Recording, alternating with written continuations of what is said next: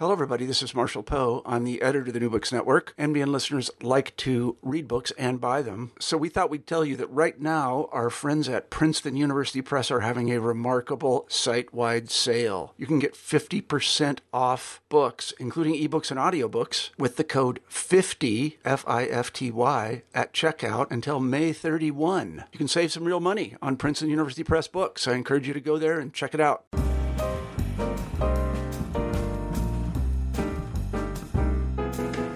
Hello, everyone, and welcome to New Books in Medicine. I am your host, Jeremy Corr.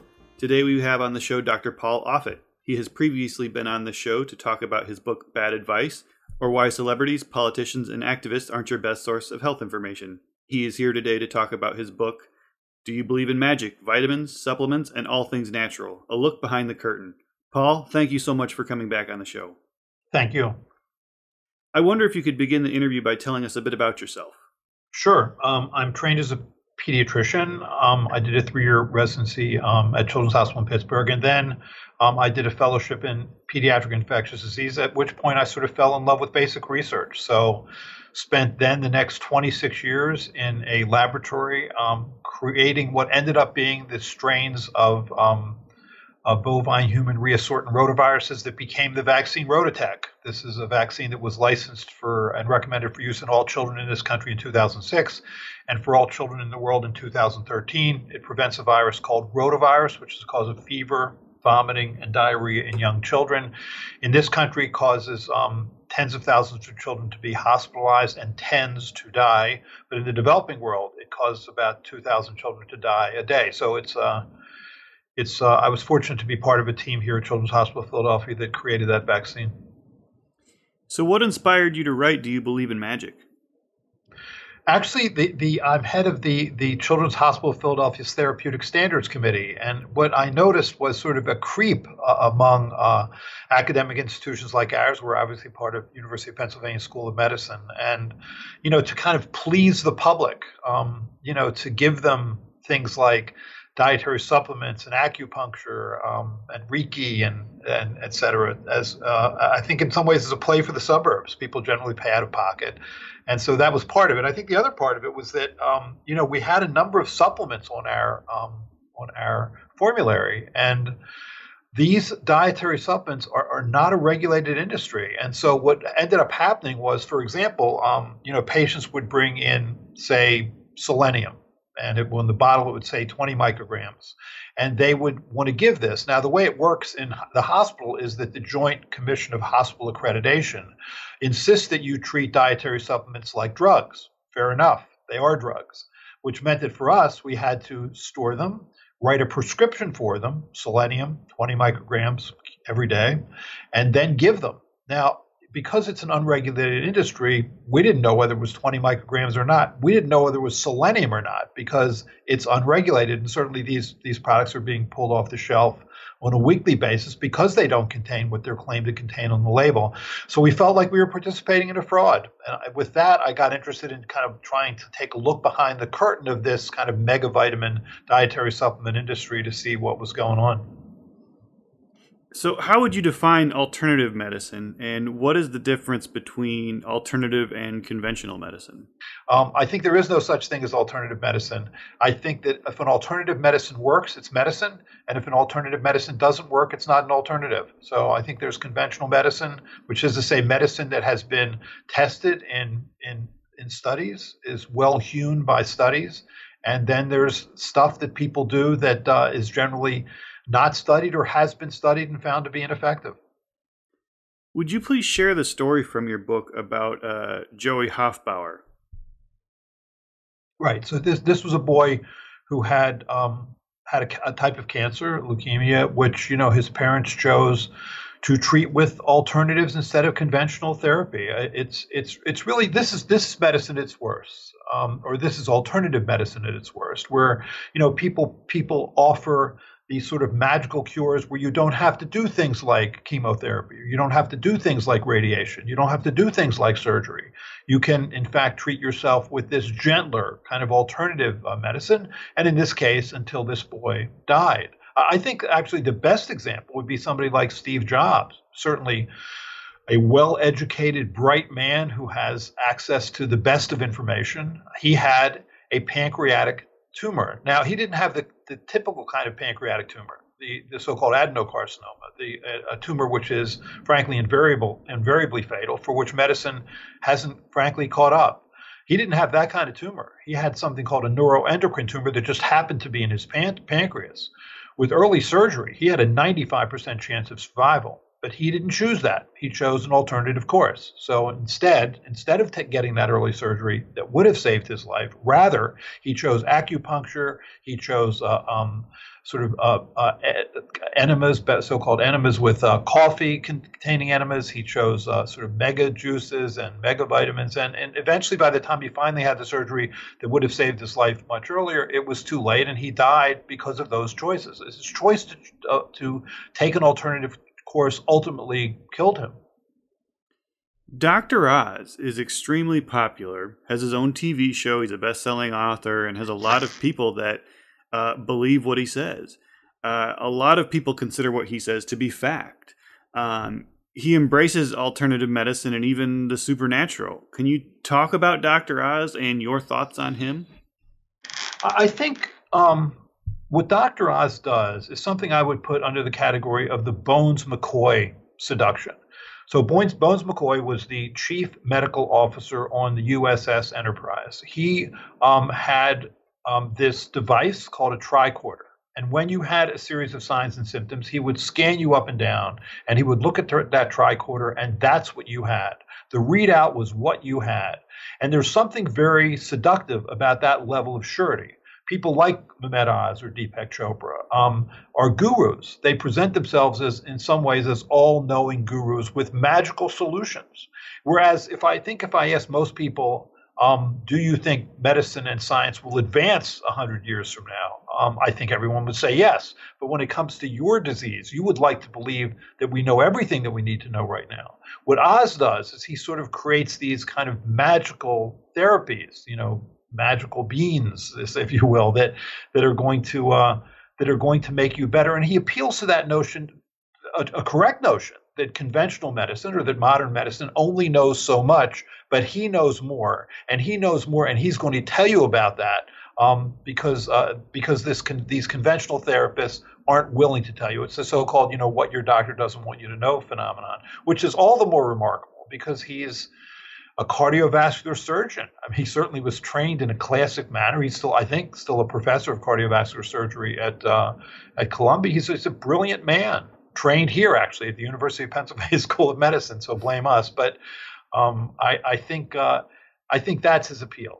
When he, for example, offers things like exercise and eating healthy diets, that's all fine. I think he just starts to cross the line sometimes when he offers things that are magical for your weight loss, et cetera. And that appeals to our sense of magical thinking, which never serves us well.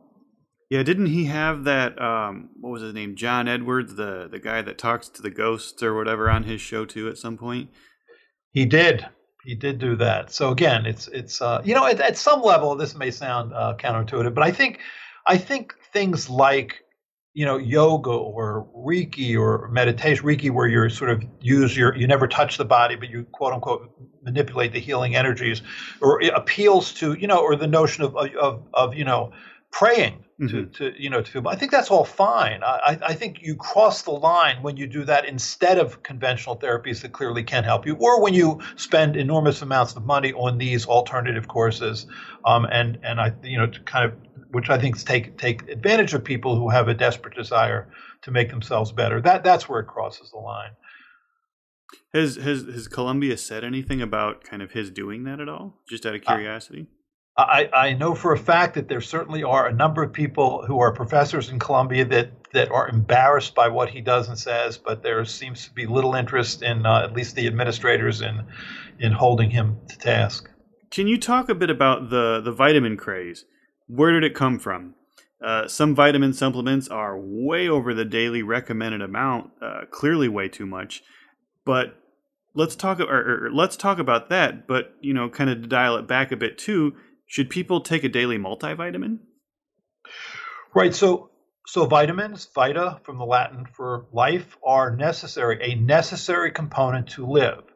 Generally, as the definition of vitamin implies that this is something that your body can't make, but that you need to get from food. So if you don't get enough vitamin C, you will suffer scurvy. If you don't get enough of certain B complex vitamins, you suffer a disease called pellagra. If you don't get enough vitamin D, you suffer rickets. So those are all vitamin deficiency states. So you need vitamins. The question is, where do you get them? Now, we get the vitamins we need from foods. Most of the foods that we eat, or many of the foods that we eat, are supplemented, and so it's very, very hard to be vitamin deficient in the United States. I mean, how many people with scurvy do you know? How many people with rickets do you know? Nonetheless, I think that this industry, the dietary supplement industry, has sold people on the fact that they're not getting what they need. And so they've sold them on the fact that just to be sure, just to make sure that you're not jumping without a net, take a multivitamin. Which study after study has shown, for the most part, does nothing but make for a lot of expensive urine. So the answer to the question, do you need a multivitamin every day? I think the answer to that question is no. Worse, what happens is people take these megavitamins, which is to say levels of vitamins vastly in excess of the recommended dietary allowance, or RDA. So when people get a cold, for example, they'll take massive quantities of vitamin C, thinking that that's either going to treat or prevent their colds, when study after study, and there have been 15 studies at this point, have shown that that's not true. And people also assume that these can never hurt you. But, vitamin C does have certain side effects. Excess quantities of vitamin D does have certain side effects. And the worst of it all is that you actually can take so much. Well, I'll take a step back. Antioxidants are a very popular term. Antioxidation is a popular term. It's right up there with words like natural and organic for sales impact. The notion is, and you can see where this comes from, oxidation is something that your body does all the time. When you convert food to energy, that releases something called free radicals. The process by which those free radicals are released is oxidation. Those free radicals can damage cell membranes, and they can damage DNA. And so your body has certain natural antioxidants. If you look at people who ingest, generally diets rich in antioxidants, rich in fruits, rich in vegetables, they generally tend to have a lesser incidence of cancer, a lesser incidence of heart disease, and live longer. So, and studies have shown that. The question is then, and people make the logical leap then, that wouldn't it make sense, if that's true, to even take even more in the way of antioxidants via supplements? So instead of just getting it in food, get it in a manner that I would consider to be unnatural, which is as a pill. And so what we now know is that, again, there are about 12 studies that have looked at this. People that take large quantities of supplemental antioxidants actually have a greater risk of cancer and a greater risk of heart disease. There's actually an article in The Lancet, which is a general medical journal, that was called The Antioxidant Paradox. And the reason is that your body also uses oxidation for other things, like killing new cancer cells, killing bacteria and fungi that enter your body, and helping to clean up clogged arteries. So you can actually shift the bounds of oxidation and antioxidation far too far in the direction of antioxidation and do harm. And that's where people should be suspicious. It's remarkable to me that people consider dietary supplements to be natural when they're a uniquely unnatural thing to do. I mean, God didn't make a 1,000 milligram tablet of vitamin C. I mean, what nature gave us, vitamin C in the form of fruits. I mean, you would have to eat, like 8 cantaloupe to get what's in one vitamin C tablet. And, we're not meant to eat 8 cantaloupes. That's why our stomach is only so big. But we can bypass that natural process of ingesting vitamins by taking these supplements. It is a highly unnatural act. And, credit to the industry. They've been able to convince us that it's the most natural thing to do. What about the insurance policy of, I do my best to eat well, but I just want to take a standard multivitamin, just in case, just to make sure I'm getting just enough of everything? Again, it's hard to avoid the vitamins and minerals that you need in food. It really is. It's why, you don't know people with rickets and you don't know people with scurvy. So, I mean, my son, for example, doesn't like fruits. He doesn't. He never has. He doesn't even like fruit juices. But he's not vitamin C deficient because there are many other sort of things in which you come in contact with vitamin C. So I think it's just you don't need that. You don't need that safety net. It's just very hard. It's very hard to avoid vitamins. It is. You have to really work at it to avoid vitamins. And so a strict vegan, can successfully avoid certain vitamin B, certain types of vitamin B, and so would need to supplement. That's true. And I think, when children are born, they're vitamin K deficient. You need vitamin K to help your blood clot. That's why vitamin K is recommended as a shot for newborn children. Some people choose not to get that shot and therefore put their children at risk in the first couple months of life of vitamin K deficient bleeding, including bleeding, in the space between the skull and the brain. And that happens. So you need vitamin K in that setting. If you're a woman who is of childbearing age, you need folic acid to make sure that you will not deliver a child who has a birth defects, so-called midline defects. But again, I mean, really ever since the late 1990s, the FDA has insisted that folic acid be added to things like rice and cereals and grains. So it's very hard now to be folic acid deficient. And so the incidence of that type of deformity has dramatically declined. So those are examples. I think someone who's a strict vegan, someone who's who is born and obviously is going to need a vitamin K shot. And for children who are dark skinned and aren't breastfed, I mean, they too can benefit from some supplemental vitamins like vitamin D. But for the most part, we get what we need. Vitamin D, interestingly, it really shouldn't be called a vitamin because you can actually make your own vitamin D by being out in the sun for 15 minutes a couple times a week without sunblock. What are your thoughts on probiotic supplements? I know that's one of the popular ones now. Again, I'm looking for evidence that it makes a difference. There is a probiotic that we actually have on the formulary at our hospital that has been shown to be of value in people who have a certain type of bacterial infection of the intestine called Clostridium difficile. And this particular probiotic does make a difference in that setting. There's some data, and although interestingly, they're really not in the developed world. In the developing world, that people who have intestinal infections, when they take a certain probiotic, can reduce the number of days that they have that infection. Although that hasn't really been shown in the developed world.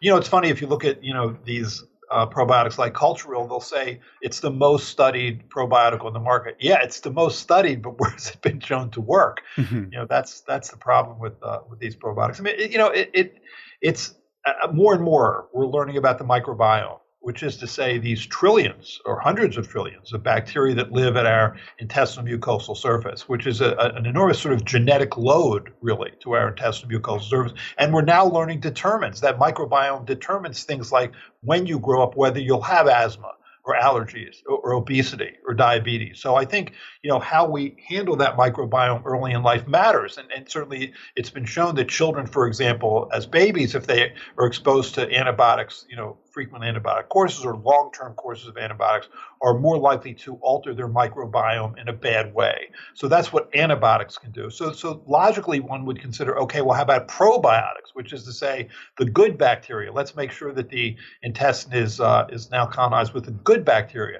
But you have roughly 10 to the 14th bacteria on your intestinal mucosal surface. That's 100 trillion bacteria. If you look at the quantity of bacteria that's contained in these probiotics, they're trivial. It's like 10 to the 6th. It's like 1 million, and you're putting into an area where there's 100 trillion. So when you think about it, it makes sense that they wouldn't be shown to make much difference. I don't think they hurt, but I don't think there's clear evidence in many of these settings that they help. How and why does the supplement industry get a free pass from the FDA? And also, why can I go into a Walgreens or respected drugstore chain or whatever and see, probiotics, the vitamin C supplements next to the cold medicine and things like that? Well, for the reason that you would expect, this is a very lucrative industry. A couple of years ago, it was a $34 billion per year industry. When you're that lucrative, you will have a lot of influence in Congress, and so these supplement manufacturers give money to people that make sure that they're protected. People like Orrin Hatch from Utah is one example. I mean, there are a number of nutraceutical companies in Utah. There's a nutraceutical essentially lobbying firm in Utah, and they support his candidacy and have for decades. And he, as Orrin Hatch, has made sure they're protected from federal regulation. So what these dietary supplement companies do is they never make a specific claim. For example, they don't say that the concentrated garlic lowers, low density lipoprotein cholesterol or increases, the good cholesterol, high density lipoprotein cholesterol. They never say that. They just say, it supports heart health. So then if they made a specific claim, they would fall under the category, or they would fall under the auspices of the Food and Drug Administration. Because they don't make a specific claim, they'll say supports joint health, supports prostate health, supports heart health, supports your immune system. It's a vaguer claim. And that enables them to continue to do what they're doing. Believe me, the FDA would love to regulate them. I mean, the FDA is only post hoc pulling these supplements off the shelf pretty much once a week when they've been shown to do harm. Like, the Oxy Elite Pro disaster in Hawaii, where this is a particular dietary supplement which caused severe liver damage. And, there's many examples of this. There was one supplement that was made by the ironically named Purity First company in the Northeast that caused women to have masculinizing symptoms when it was found to contain a particular kind of a male steroid hormone. And again, because these aren't regulated products, you don't know what you're getting, which is why at Children's Hospital Philadelphia, for the most part, we've eliminated them from our formulary because we don't trust them. Can you talk a bit about the effectiveness or lack thereof of some of the more popular supplements or alternative therapies out there, such as St. John's wort, saw palmetto, garlic for cholesterol, fish oil, things like that? Right. So it's like the magical medicine. We want to believe it. Chondroitin sulfate and glucosamine is very popular for people who have knee arthritis or hip arthritis. And frankly, I was recommended after I had microfracture surgery on my knee for what was sort of a loss of cartilage. I was recommended to take, chondroitin sulfate and glucosamine. But if you look at the data, and this was a New England Journal of Medicine publication, there's no evidence that it works better than placebo. Now, the good news about it is, although it's expensive, is that it doesn't hurt. It's not as distinct from, say, non-steroidal anti-inflammatories like, ibuprofen or Celebrex, a COX-2 inhibitor. Those products, can have side effects. I think the chondroitin sulfate and glucosamine is benign, although not cheap. And so I'm trying to give my orthopedic surgeon the benefit of the doubt that he was just trying to get me to avoid pain medicines, which I did anyway. So there is that draw that you can, instead of taking a pharmaceutical product, for example, you can take concentrated garlic to lower bad cholesterol, which is to say the high density the very low density lipoprotein cholesterol, even though it's been shown not to do that. So, and then saw palmetto, is for the treatment of benign prostatic hypertrophy, where your prostate gets large. This happens as men get older, and that causes them to retain urine, which can cause, things like urinary tract infections and bladder stones and kidney stones. So again, you'd like to take that because you think that this will work without causing harm. That's never true. Anything that has a biological effect, a pharmaceutical effect that helps you also can hurt you. But somehow this industry has managed to sell itself as benign, whereas it can help you but can't hurt you. And that's not true. As a general rule, what it does is it doesn't help you or hurt you. But again, you're usually just paying money. But remember, because it's an unregulated industry, sometimes you get into trouble, as was true with that it was a vitamin product actually that caused masculinizing symptoms, or this dietary supplement, Oxy Elite Pro, that caused liver damage. You just have to be careful. You don't know what you're getting. It looks good. It's got a fancy label. It's got, it lists things that in a scientific manner, 20 micrograms of selenium. It all sounds good, but realize that the FDA is not looking over the shoulder of these companies because they don't have the manpower to do it, frankly, and they're not allowed to do it. Out of curiosity, I know the fish oil supplements are ones that are really popular nowadays too, for brain function and things like that. What are your thoughts on that one? Again, I mean, if that really worked, if fish oil really did do things like delay Alzheimer's Alzheimer's or treat Parkinson's or improve memory. That would be great. I'm all for it, especially as I get older. But it's where are the data? Where are the solid prospective control data that really works? And these companies don't do those studies because they don't have to, one, and because if they did do them, you would find out that their claims are thin or on a sort of mountain of sand. And so that's why you don't see those studies. It's much easier to make the claim. It's much easier to get a celebrity to support that claim. It's much easier to get, patients and parents to say this is just a miracle than it is to actually do the studies. You talked about the celebrities. Will you talk a bit about, or you touched on celebrities, will you talk a bit about Suzanne Somers, her anti-aging regimen, the alternative therapies that she promotes and encourages others to use?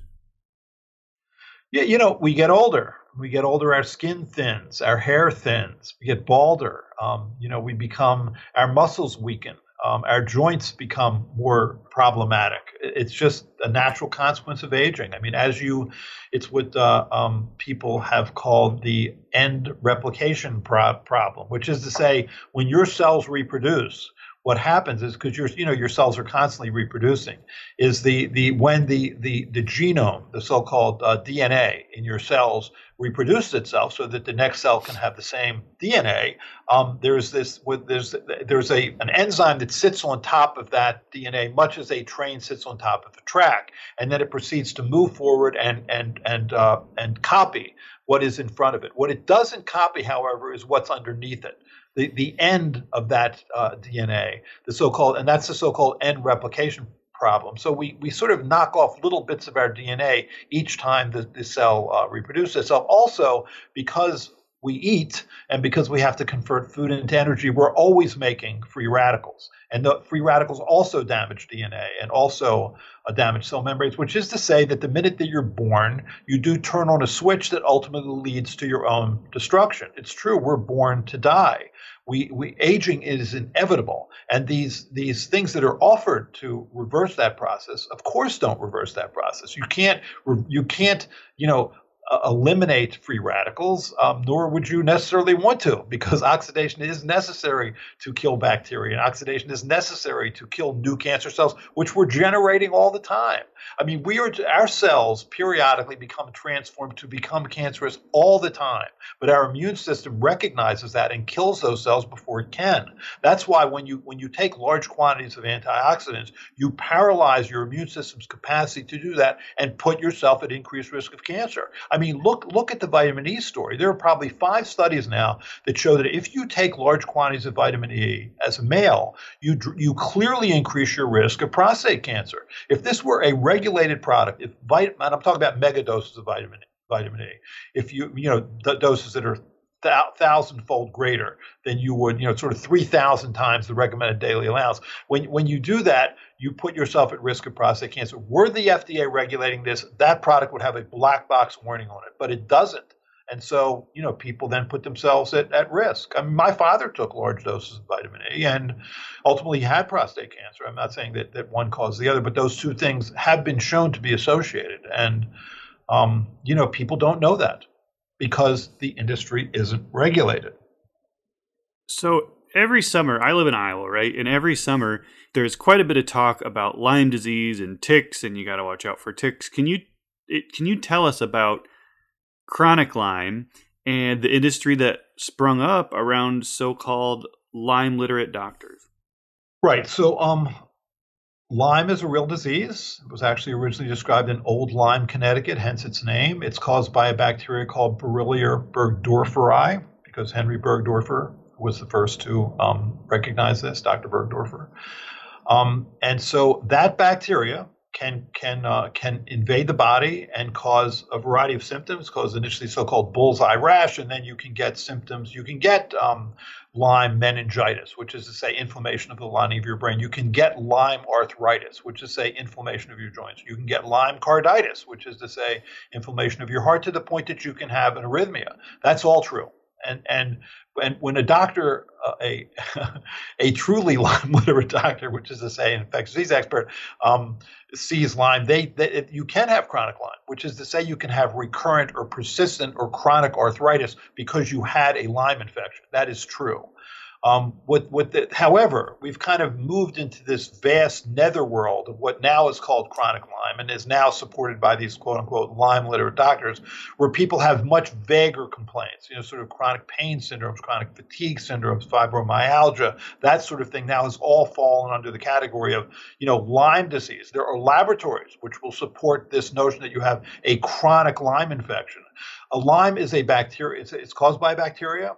It can therefore be eliminated by antibiotics. It's a bacteria that reproduces itself outside of cells, so it's actually easy to eliminate with antibiotics. And so that initial treatment, that initial 3 to 4 week treatment, eliminates the bacteria. And when you see, for example, people who are treated for Lyme correctly, but who develop chronic, say, arthritis or persistent arthritis, that's because of this autoimmune response that's generated by that bacteria, which occurs, and that is certainly true. You can get chronic arthritis from Lyme, but continuing to treat with antibiotics doesn't do anything for that because it's not the Lyme bacteria that are replicating anymore. It's just this autoimmune response that's been created by that bacteria. So I think that what we're doing is we're treating a lot of psychological illness with antibiotics under the category of chronic Lyme disease, and it's done a lot of harm. Can you talk a bit about some of the bogus cancer cures that are out there? I'm sure. There's a physician named Brzezinski in Texas who has these so-called anti-neoplastines that he isolated initially from urine, which has, again, never been shown to make a difference, but he somehow managed to continue to thrive in Texas, remarkably making that kind of claim. And then it's just the general claims of, the acupuncture and the Reiki and the supplements that, that are used. It is hard to watch. It's the most unfair, actually, because especially in the world of children, people are desperate to do anything to eliminate their cancers. And there are certain cancers for which medicine doesn't have much to offer. I mean, pancreatic cancers, brainstem gliomas are generally death sentences, and and glioblastomas of the brain also generally are death sentences. So we don't have much for that, and so you see a lot of sort of stuff springing up. And again, my feeling about this is just don't hurt yourself. Avail yourself of whatever conventional medicines can offer, and if you're going to choose an alternative route, just make sure you do things that don't hurt you. Will you please talk about Rashid Buttar and please include the story of Desiree Jennings? Right. So Desiree Jennings is a woman who worked for the Washington Redskins football team. She wasn't exactly a cheerleader, but she was something like a greeter. She believed that when she got an influenza vaccine, that caused her to have an abnormal gait, which is to say that she couldn't walk forward. She could run forward and she could walk backward, but she couldn't walk forward. She walked with this very sort of unusual gait. She also apparently, although she was born in Ohio, somehow because of that influenza vaccine that she got, she developed a British accent. Influenza vaccines don't do that. They don't cause you to have British accents, nor do they cause you to have abnormal gait disturbances, walking disturbances. They don't do that. So, but in any case, her belief was that had happened.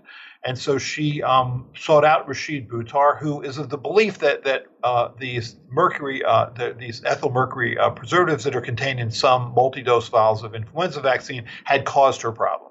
So what he did was he offered to chelate her, which is to say to treat her with medicines that would bind to and then eliminate the heavy metal mercury from her body and then make this all go away. I think that she did this thing and that it seemed to work initially, but then I think she regressed again. There were actually, I think, Inside Edition did a piece on her where they actually followed her around, not to her knowledge. When they saw her sort of walking into and then walking back from a shopping market and seeing that she looked fine, as she approached the camera and she saw she was being filmed, then suddenly she developed her walking disorder again. So it was obviously a complete scam. But again, if you look, I guess, on YouTube to see how many people have seen her YouTube of her gait abnormality, I'm sure it's been millions at this point. It's a very popular story. But again, Rashid Buttar argues that many things are associated with heavy metal intoxication, cancers and chronic disorders, and he offers to treat all of that. It just crosses a line into basically unsupported medicine. The medicine that he practices is just not supported by good scientific studies, and so I think he takes advantage of people. Can you talk a bit about the placebo effect in alternative medicine? Yes, I think there is much to be said for the placebo effect. Alternative medicine, essentially, again, I just want to say there's no such thing as alternative medicine, but at least what we call alternative medicine, I think, is placebo medicine. So is that a bad thing? In some ways, I don't think it is. You, for example, acupuncture. There are some people who have chronic pain, for whom medicines don't really seem to work. Which is to say, non-steroidal anti-inflammatories like ibuprofen or acetaminophen, Tylenol, that just doesn't seem to work. Or even the more, bigger hitters, like OxyContin, doesn't seem to work. Yet acupuncture works. I have a friend who's a professor at the law school who swears by acupuncture. And so what's going on there? And so people have studied this now to see what is it about acupuncture that allows this person to do better, whereas the drugs didn't. And what they found was that it doesn't matter where you put the needles. You can put them, typically the acupuncturist will put them just along these meridians, which is to say these longitudinal arcs from head to toe as defined by the ancient Chinese. So they would put the needles there, or they would put them randomly, no matter. Then instead of putting them, say, 1/2 to 4 inches under the skin, they would just barely put them under the skin. Didn't matter, still worked.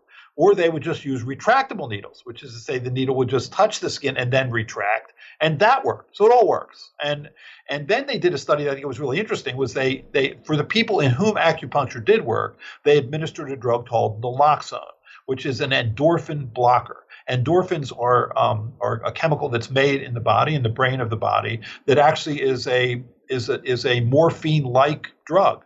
Endo means sort of within the body, and morphine is from morphine, right? So, and endorphins. What they found was that you could learn to release your own endorphins. That believing that acupuncture was going to work for you taught you to release your own endorphins. Wow! And other studies have shown that you can sort of learn to do things like release your own dopamine.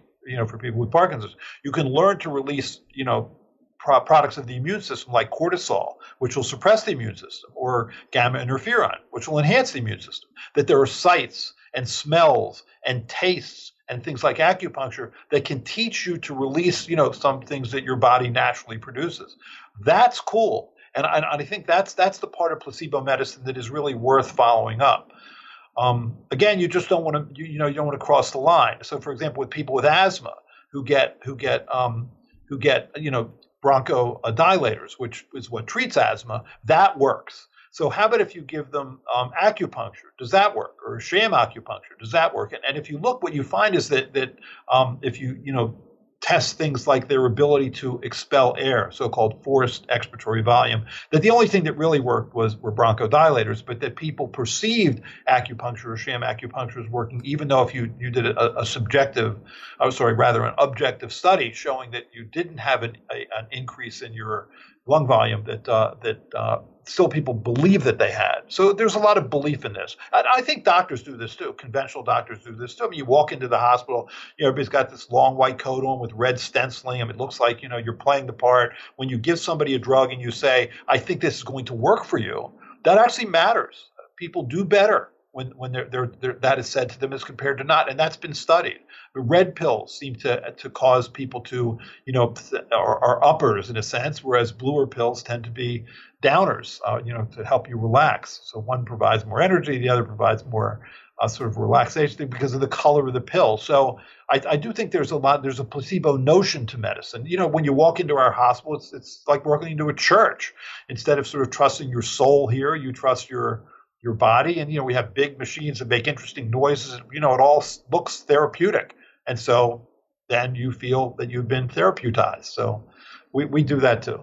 Can you talk a bit more about at what point all so-called alternative medicine becomes quackery?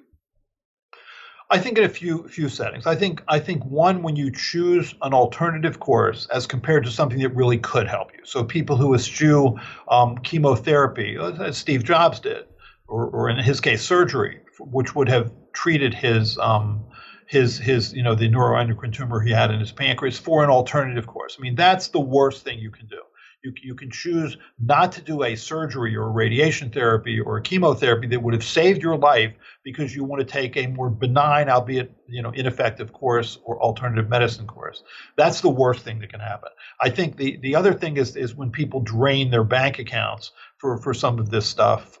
That I think is also where you cross the line from placebo medicine into quackery, and it's just unfair. I mean, people are vulnerable in these situations, and it's so easy to take advantage of them, and that's what I see people like Rashid Buttar doing. I think they take advantage of people's desperate desire to get better, and it's I just think it's not fair to them.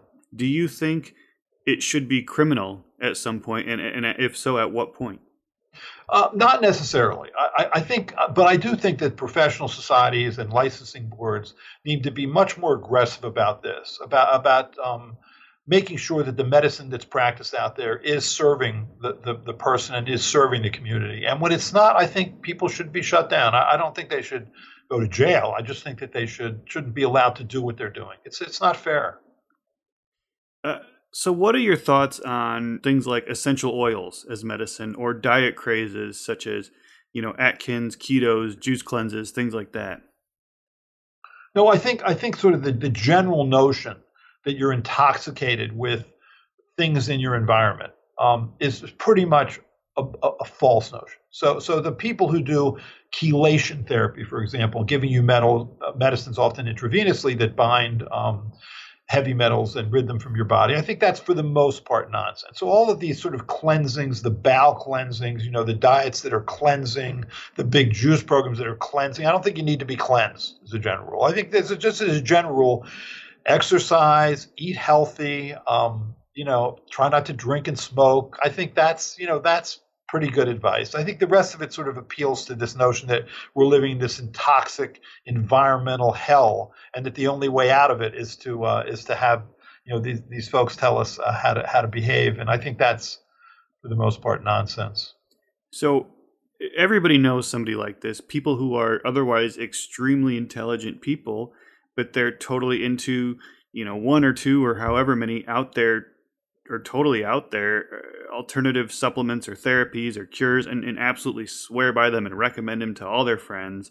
How do people not only get seduced by these, but go so far as to evangelize them? If you look at this, it's the same thing I think in the anti-vaccine world. Who are these folks? Generally, they're Caucasian. They're upper middle class to upper class. They're college educated, often graduate school educated, and often have jobs in which they exercise some level of control. So they often believe that they can, Google these issues, whether it's vaccines or other, and know pretty much just as much as anybody that's giving them advice. And this is therein danger lies. It's kind of this postmodernist thinking that everybody's equal, that we're all equal in terms of being able to evaluate data, even if we have no expertise in the subject or we have no experience in the subject. And we're less likely to, therefore, in this postmodern world, less likely to yield to people who have experience and expertise because we think we can just know just as much as they do if we just spend some time on the internet. And that's what killed Steve Jobs. I mean, I think internet access killed Steve Jobs. He believed that he looked on the internet. He found out that pancreatic cancer could be treated with acupuncture or bowel cleansings, or whatever, and that just wasn't true. And he really hurt himself. He assumed that he's a smart guy, Steve Jobs. Yet he's probably one of the smartest who makes this kind of choice. I mean, he didn't need to die. He had a neuroendocrine tumor of his pancreas, early surgery. He had a 95% chance of survival, and he didn't. It's a remarkable story to me that somebody that intelligent could make those kind of choices. But he's the poster boy, I think, for just what you're talking about. And you see out there too, the little or the gurus who they can crack somebody's back and make it feel better, and then the people just trust them to recommend all sorts of other dietary, supplemental, whatever recommendations, and because they helped them in one area, they trust them in everything. Yeah, well, we want to believe that there's certainty out there. I mean, the fact of the matter is, medicine only knows so much. There are things that we're not very good at, and I think for people like Rashid Buttar who step in and say, I know, and I know things that your doctor's not telling you, and that's very seductive. Because the fact of the matter is, there are things that conventional medicine does know. There's much that conventional medicine doesn't know. I'd like to think that we'll know it more and more as time goes on, but. The notion that there's some sort of conspiracy to hide information from patients is just wrong. But it's very easy to appeal to people's notion of conspiracy. I think now more than ever. I mean, whole presidents seem to get elected on this notion. I think a lot of people are seduced by the words, ancient cures and things like that, or Eastern, or, just little buzzwords like that as well. Exactly. I'm not sure why. Why do people think that we knew so much 2,000 years ago that we know now? Do you have any advice for the listeners on how to avoid so-called alternative therapies that just don't work or that may be harmful to them? I think you should pick somebody who has an expertise in a subject, an experience in that subject, and trust them. And I think what sort of self-education does for you, I mean, reading books, looking at magazine articles, reading newspaper articles, looking on the internet to find information, makes you a better person at asking questions, makes you more incisive about asking questions. So I'll give you certain examples. I mean, we have shown that you can prevent colon cancers with colonoscopies and that saves lives. We can show that at least in certain age groups that you can do mammography to detect breast cancer, and that saves lives, or that we can do pap smears for people, and that can predict cervical cancers, and that can save lives. But that doesn't extend to all cancers. I mean, for years, for now a couple decades, we did so-called PSA testing, which is a blood test to detect prostate cancer. That was a very poor predictor of prostate cancer, and biopsies were a poor predictor of who was going to die from prostate cancer. So for all the PSAs that have been ordered, for all the prostate biopsies that have been done, for all the surgeries that have been done, and radiation therapy that's been done in the name of preventing prostate cancer, we have not extended men's lives, which is to say most men die with prostate cancer, not from it. And so we've done nothing to help them. Similarly with thyroid cancer. I mean, if you look for all the scanning that we do, for all these nodules that are picked up, including these sort of smaller nodules, and for all then the radical surgery we've done removing thyroids and putting people, mostly women, frankly, on replacement hormones that are very difficult to regulate, we haven't extended people's lives because most people die with thyroid cancer and not from it. I mean, I think if you took sections that were thin enough in autopsies of people who died for other reasons, you'd find thyroid cancers in probably 100% of people. So you're not preventing death. So that information is out there. And I think that when you go to your urologist, or you go to your OBGYN person, or you go to your endocrinologist, you can find that information out there, and that should make you a much better consumer of medicine. I think where people make a mistake is they think, forget conventional medicine, they don't know what they're doing, let's just go this alternative route because my doctors aren't telling me stuff. Well, Paul, I've taken up a lot of your time today. My final question for you is, what are you working on now? That I'm working on what I just told you, actually, is a book about sort of kind of too much medicine. I think the book is going to be called Overkill, with a subtitle of something like When Modern Medicine Goes Too Far. I do think there's a lot of information out there that we don't need to treat fever the way we treat it so aggressively. It's an adaptive part of our immune response. We benefit from fever. Things like the antibiotic course, I think, is starting to have its day. And you're seeing studies out there now looking at just stopping antibiotics. When you start to feel better, you don't need to have a defined course at the beginning of illness. Why do that? We don't do that for pain medicine. We don't do that for asthma medicine. Why do we have to treat for 10 days or 14 days when you feel better after day 3? And there now are studies that are being done showing that. So I think we're sort of on the cusp of trying to see where we have gone too far, where American medicine, the pendulum of American medicine, has swung too far in overdiagnosis and overtreatment. So that's what that book's about. That sounds great. When it's finished, you'll have to let me know. I can't wait to read it, and I'd love to have you back on the show to talk about that one too. Thank you, Jeremy. I want to thank you again for being on the show today. I really enjoyed it. It was an absolute pleasure to talk to you. Take care. Thank you, Jeremy. You too.